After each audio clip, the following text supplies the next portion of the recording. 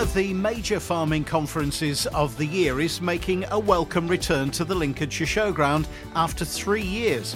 What can we expect? So the theme this year is healthy soils, healthy minds. Both of those we do really feel are the most important assets that we have in our businesses and on our farms. We'll talk to Conference Chair Kelly Hewson-Fisher and we'll look at an alternative source of fertiliser, fish. So we produce this in our factory up in the Shetland Islands, where we've got a dedicated factory to producing the seed-to-soil product. But then we ship it down to our Grimsby site for storage and distribution. Plus we hear about a new farming advice service with timely and important agronomy advice, crop and market reports and prices, and of course the weather for the week to come. The Week in Agriculture. This is the Farming Programme with Steve Orchard. Hello, I'm Steve Orchard. Hope you've had a good week. The frost seems to have given way to stickier conditions over the last few days. What will that do to the early crops? We'll hear from independent agronomist Sean Sparling shortly. But first, with all the difficulties over fertiliser supply and huge hikes in cost of late, let's consider an alternative source, fish. Good morning to Liz Brown, Technical Sales Manager at Sea2Soil. Good morning, Liz. Good morning. Let's talk about soil health and fertiliser. They're two topics that have been in the news and on everybody's tongue quite recently. Soil health is one of the main themes of the Lincolnshire Farming Conference coming up in a couple of weeks' time. And fertiliser prices, we know, have been in the news an awful lot just lately. You produce fertiliser in a rather different way. Tell me more. So the product we produce is a fish hydrocyte, which is approved by Animal Plant Health Agency. And so it's the UK's first fish hydrocyte, and it's approved as an organic soil improver. So it's organic in its nature, so we're not using any synthetic chemicals in it. Okay, and this is fish what? Fish waste or what? So it could be fish that just hasn't made the grades for whatever reason, so that would come to us, so it hasn't got the grade to go into the food production. It could be byproducts from the processors, so the heads, the tails, bits like that, or it could be mortalities from the sea farms themselves. So, Liz, where is this produced and where is it distributed? So we produce this in our factory up in the Shetland Islands, where we've got a dedicated factory to producing the seed-to-soil product. But then we ship it down to our Grimsby site for storage and distribution. Okay, so this is going to be full of nutrients and active ingredients. How does it actually help the soil? So it helps the soil by feeding the soil bacteria and the soil protozoa. It can feed the plant directly as well.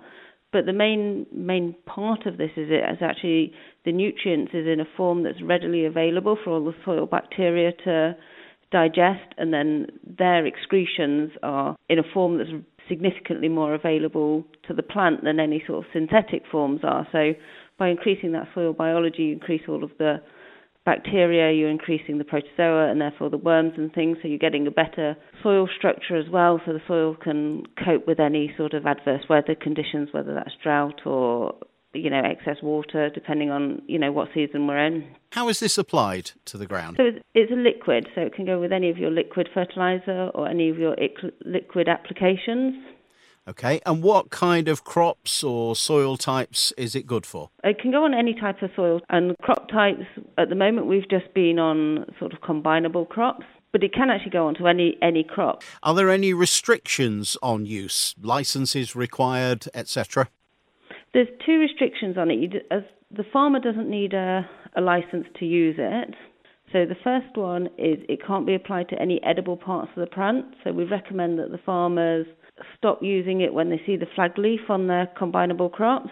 And if they're putting it onto grass, then there's a 21-day withdrawal period from applying it onto pasture and turning any grazing animals out on that pasture. And cost of fertiliser has been in the news an awful lot. How does yours compare? So it would work out at £800 per tonne delivered on farm. Okay. And where can we go, Liz, for more information on the product? sea2soil.co.uk. And that's a number 2, isn't it, on Sea2Soil? That's a number 2, the word sea and the number 2. Liz, that's great. Thank you very much indeed for the information, and thanks for joining us on the farming programme this morning. OK, thank you very much. Sean Sparling, our crop doctor, brings agronomy and crop advice every Sunday, and he'll be here in a couple of minutes. But what about commercial advice? marketing and selling what you produce. Long-established Lincolnshire farmers, Jepco, have created an offshoot offering just such advice.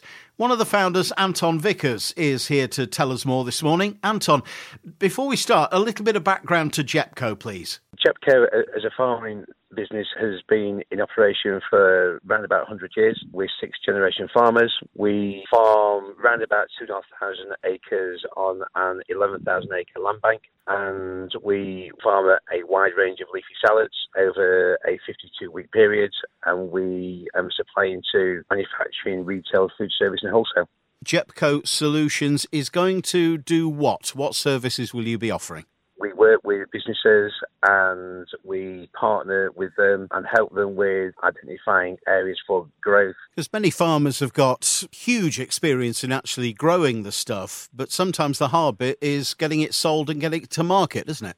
Yeah, absolutely. And if you think about some of the products that we're working with, there's a growth in pulses there. Soy is one of the main proteins that's used with plant-based. There's other broad beans and pulses that are coming to the fore now. So there's lots of different types of products that we can work with just to help that overall circular economy. And how do you work on a practical basis? Do you go along to a farm and have a look at what they're doing and sit and go through the books and this kind of thing? It's understanding what some of the food entrepreneurs that we're working with, what idea they've got, what products they've got. We'll then sit down with them and understand their vision for the business as well, because that's really important to know where some of these people want to take their products. And then we'll work with them over a period of time. We'll create a plan and then help them and guide them to deliver that plan in the best way we can.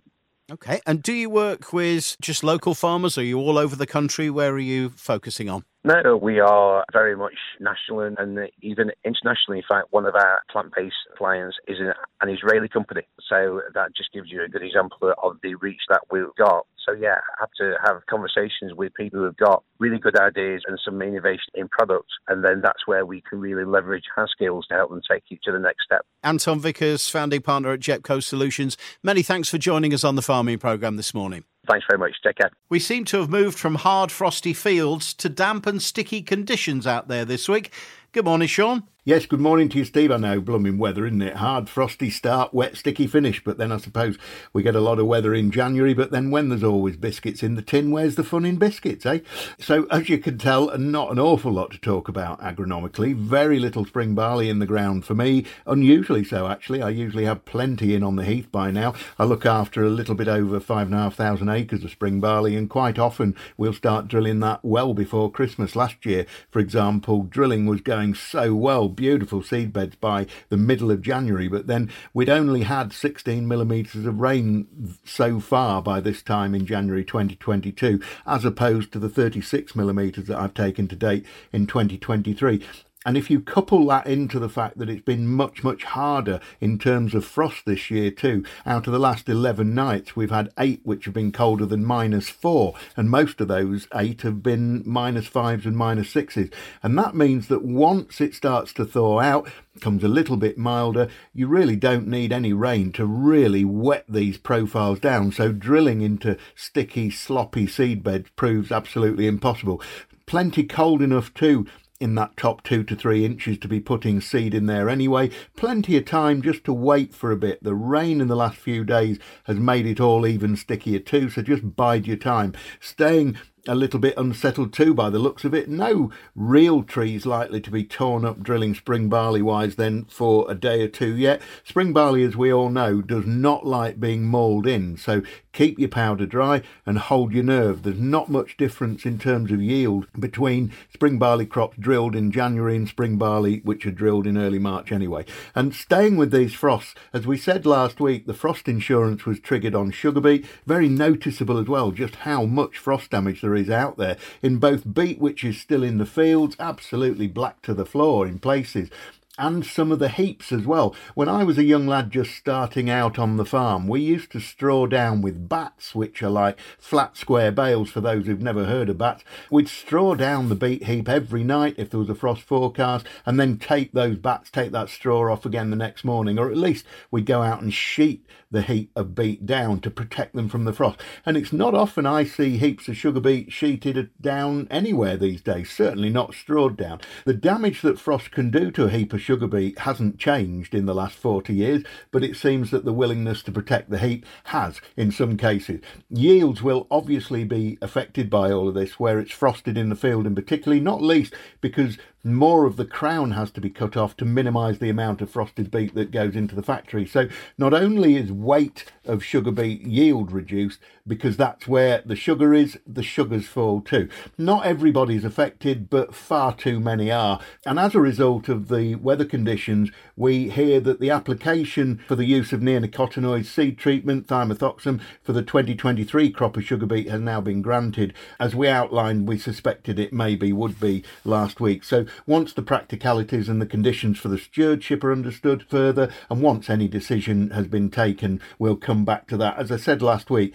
it's only been cold enough not to trigger concern 5 times since 1965, so the chances are it will happen. But also, as I said last week, if they don't grant that derogation for the use of thimethoxam, we must trust that process and trust that we will be okay without it. Winter beans, they're looking a little bit weary too after these frosts, especially where they were drilled in a little bit too shallow. Winter beans need to be in at least 3 inches to help protect the bean itself from frost like this. So where the decision was taken to just tickle them in 1.5 inches or so deep, they've really been hit hard. Nothing you can do about it. You just need to pray for a bit of warm, sunny, growy weather to pull them out of it. Winter wheat, winter barley crops, they've improved a little bit. Plenty of septoria out there in the wheat. Not much rust to find yet, although there is some rust out there. And those frosts really dried out that little bit of mildew in the forward, more frothy bits of wheats and the more frothy winter barleys. Always good for controlling mildew, a few good frosts. It won't kill any yellow rust in the winter wheat, though, of course, it needs to be about -18 or lower to kill yellow rust, because unless it's cold enough to kill the leaf that the rust sits on, it won't. Just get out and walk these fields. That's the best thing you can do. Get a feel for what's out there in the field, what's what and what's where. And then it's easier to plan for your T0, it's easier to plan for patching up blackgrass, wild oats, brome on headlands, etc. Seems to me actually that the rain which fell throughout October and November in particular, and which washed these residuals down the profile, causing so much crop damage uptake across the county. I took over 150 millimetres of rain from about the 20th of October up to the end of November. And that's not only caused these crops through the wash through to suck it up and go a bit yellow, but it's also compromised the efficacy of those herbicides. Plenty of triolate, for example. I treated headlands of some of my fields specifically for brome, and those headlands are nicely full of brome because it dropped 50 mil of rain within about 5 days of putting the Avodex granules on, the triolate granules on. So don't just assume that because you've put something on you can forget about the weed you were after. Get out there and have a good look and make sure your plans are in place, because assumption is the mother of all cock-ups after all. And starting to think then about fertiliser, which we'll talk more about over the coming weeks, but do make sure that there's enough food in the soil for the crop. Potash, phosphate going on now, of course, but it's not cheap. So know your fields, know your indices, and tailor your applications by field and by patches within field. I think the days of a blanket application of 3 bags of nut, 24 per acre, are long gone. Put the fertiliser where it's needed, and if that means you're fiddling about with little areas of fields, then do that. We can't afford to go out there and waste money. So a little bit milder than it was this time last week, then very sticky underfoot, and with a dryish forecast and perhaps slightly milder conditions. Hopefully it'll soon look a little bit more like spring. Mind you, I think there is some forecast of snow at some point. We're bound to get what they had in America over the course of the next 10 days, and there is still plenty of time for us to get an awful lot of winter yet. So let's see what the next 7 days bring. Thanks as ever, Sean. Sean Sparling, our resident agronomist, returns next week. The Farming Programme with Araquip Steel Stockholders, Withambrook Industrial Estate, Grantham, supplying the region for over 40 years. It's been much missed since 2021. Indeed, it was the first farming event I attended when I took over editing and presenting the programme. But it's back. The Lincolnshire Farming Conference returns to the Epic Centre at the Lincolnshire Showground in a few days' time. Many of you will know this year's chair, formerly with Anglian Water. It's NFU water specialist Kelly Hewson-Fisher. Kelly, good morning. Morning, how are you? I'm very well, and you? Yes, very well, thank you. Good. Isn't it good to have the Lincolnshire Farming Conference back? I can't wait. I am so excited, and we hope to see so many people there this year. I mean, it's a social thing as much as the actual conference itself, isn't it? What have we got as a theme this time? So the theme this year is healthy soils, healthy minds. Both of those we do really feel are the most important assets that we have in our businesses and on our farms. You know, the soils that build the foundations, but also ourselves as people. Absolutely. So you're talking in terms of healthy minds of mental health and looking after yourself. Yeah, mental health, looking after yourself. As we know, farming and rural work is often isolated and lonely. So how can we support ourselves and then support each other? We've got amazing speakers, Heather Wildman, who I believe is just genuinely passionate. And we've got Will Evans, who's inspiringly honest. And they will be absolutely superb. Excellent. And we've got exhibitors there too. So having been before, you'll be very much aware that we have many exhibitors there. And you mentioned about the social aspect of coming to the conference. So being able to see people across the industry. So you'll be able to come and speak to people on the exhibiting stands, maybe meet some neighbours as well in the conference itself. And possibly learn something at the same time. Absolutely. So we mentioned about the soils element, so healthy soils. So we've got a number of speakers there, and I think it's, you know, really interesting. We've got so many buzzwords, haven't we, in our industry? You know, soil health, regenerative farming, organic matter, just to name, a couple. And what do they actually mean? And they can often mean different things to different people. So I'm hoping our speakers will explore some of these. So we've got George Sly, who I think is, practically entrepreneurial. We've got Paul Davey, a Lincolnshire farmer, and Rob Shepherd, who's involved in a farmer cluster group. So I'm sure they're going to bring so much knowledge and enthusiasm to our conference. Really, really looking forward to it. It's going to be another fascinating, interesting and enlightening day by the looks of it. Can you give us a quick rundown of where, when and where can we go for information and tickets, Kelly? You can get information online. It's Thursday, the 9th of February at the Showground. It's free to Lincolnshire Agricultural Society members, and it's really affordable to adults and students. We have the NFU Vice President, David Exwood, who will be our keynote speaker. And David's doing some great work on his farm promoting soil health. And I'm extremely honoured to have the privilege of being the chair. And I really look forward to seeing so many of you there. Excellent. I shall see you there. Looking forward to it. Kelly, thanks for joining us on the programme this morning. Thank you so much. To the markets now, starting with livestock from Louth Livestock Market, auctioneer Oliver Chapman. Good morning, Oliver. Morning, Steve. Another weekly roundup from here at Louth for Monday, the 23rd of January's market. Starting with the prime cattle, which see heifers sell away to a record-breaking price on a non-fat stock week for F. Wallace & Sons at 289 pence per kilo, or £1,644 per head, while the steers top at 270 pence per kilo, or £1,617 for J.C. Scoley at Bournemouth. That wraps the cattle up. Moving on to the sheep, starting with the prime hogs, slightly smaller number forward, however, a lifting trade sees an SQQ of 230.38 pence per kilo, with an all-in average of 230.93 pence per kilo, just showing how dear those heavyweight hogs are. Top goes to P.S. Marsden & Son of Cold Hanworth at £128 per head, while a pence per kilo is topped by Richard Colson of Osgerby at 269 pence per kilo. Finally, Cool News, that slightly smaller show compared with the previous weeks, with 64 on offer to all-in average £113.36 to top for Danny Skaman of Ingman at £152 per head twice. A huge thank you to everyone that's been supported this week, both buyers and vendors. Tomorrow, Monday, the 30th of January, we've got an additional store cattle sale with 30 plus cattle. Store cattle already entered.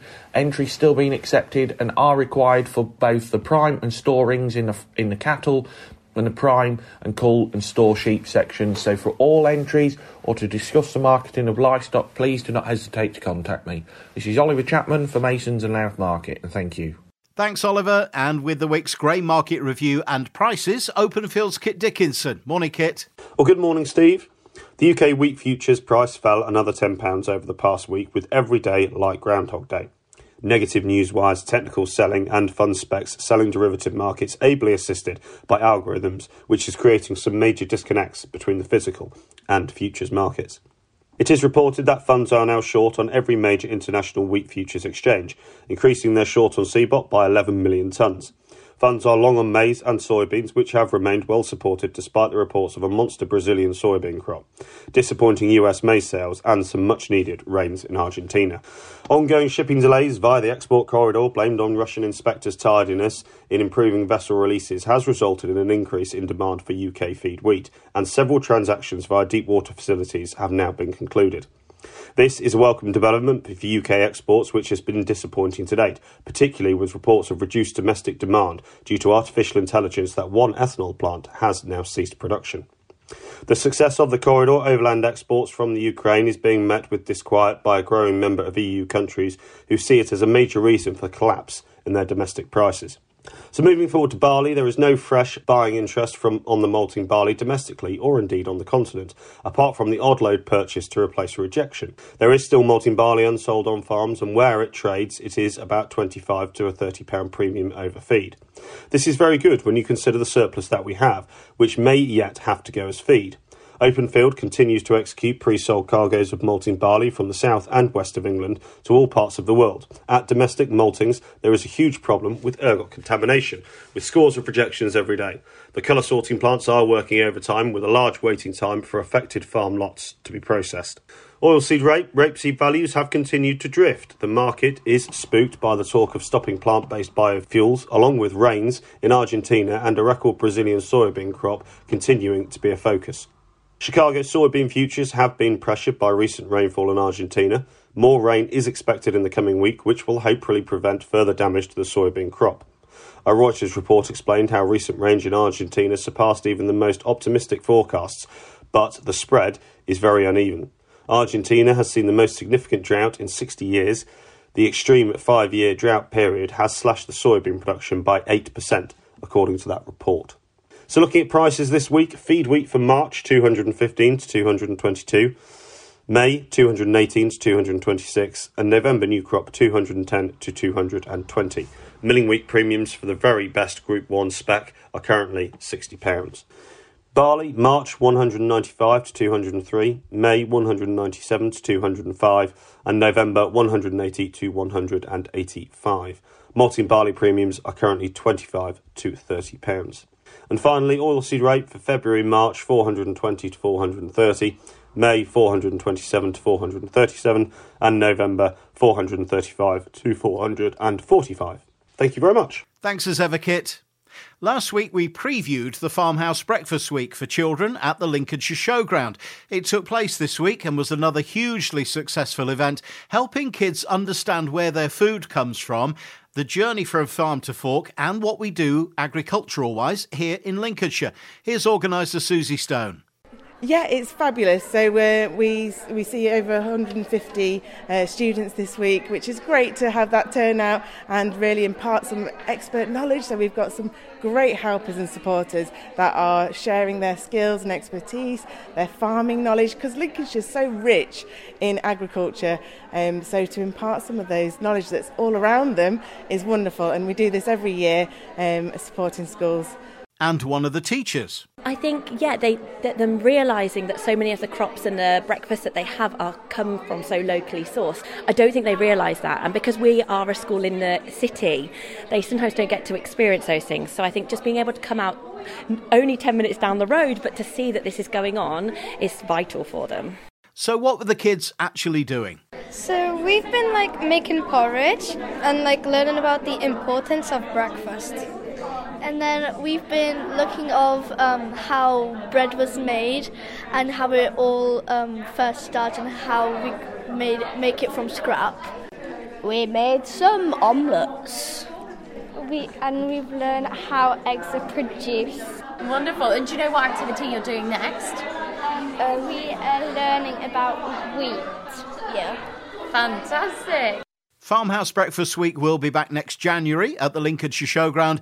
Brilliant. Well done to all involved. Next up for the education team is Tractors into Schools at the end of February. Details on the Lincolnshire Agricultural Society website.